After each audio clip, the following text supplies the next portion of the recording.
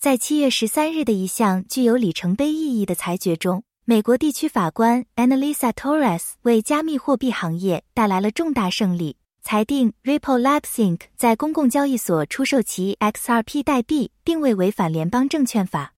这一决定给市场带来了冲击。根据 Refinitiv Icon 的数据，到下午晚些时候 XRP 飙升了 75%。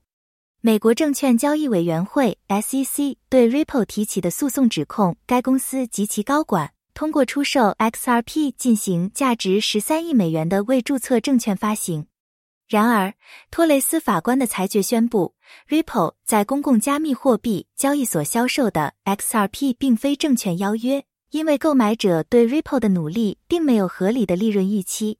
相反，这些交易被视为盲目出价要价交易，即买家不知道付款的接受者。该裁决标志着加密货币公司在 SEC 提起的案件中首次获胜。尽管法官也承认 SEC 取得了部分胜利，并表示 Ripple 向对冲基金合成熟买家出售的 7.289 亿美元 XRP 相当于未注册的证券销售。这一判决凸显了确定哪些数字资产符合美国法律规定的证券资格并属于 SEC 管辖范围的持续复杂性。虽然该裁决特别适用于 Ripple 的案件，但预计它将为其他与 SEC 就类似管辖权问题进行斗争的加密货币公司提供宝贵的弹药。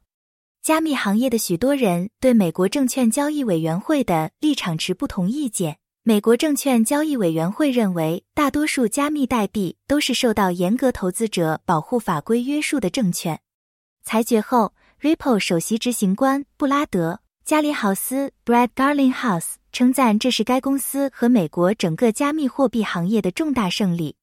此外，美国最大的加密货币交易所 Coinbase 宣布将再次允许 XRP 在其平台上交易，接受法院的裁决。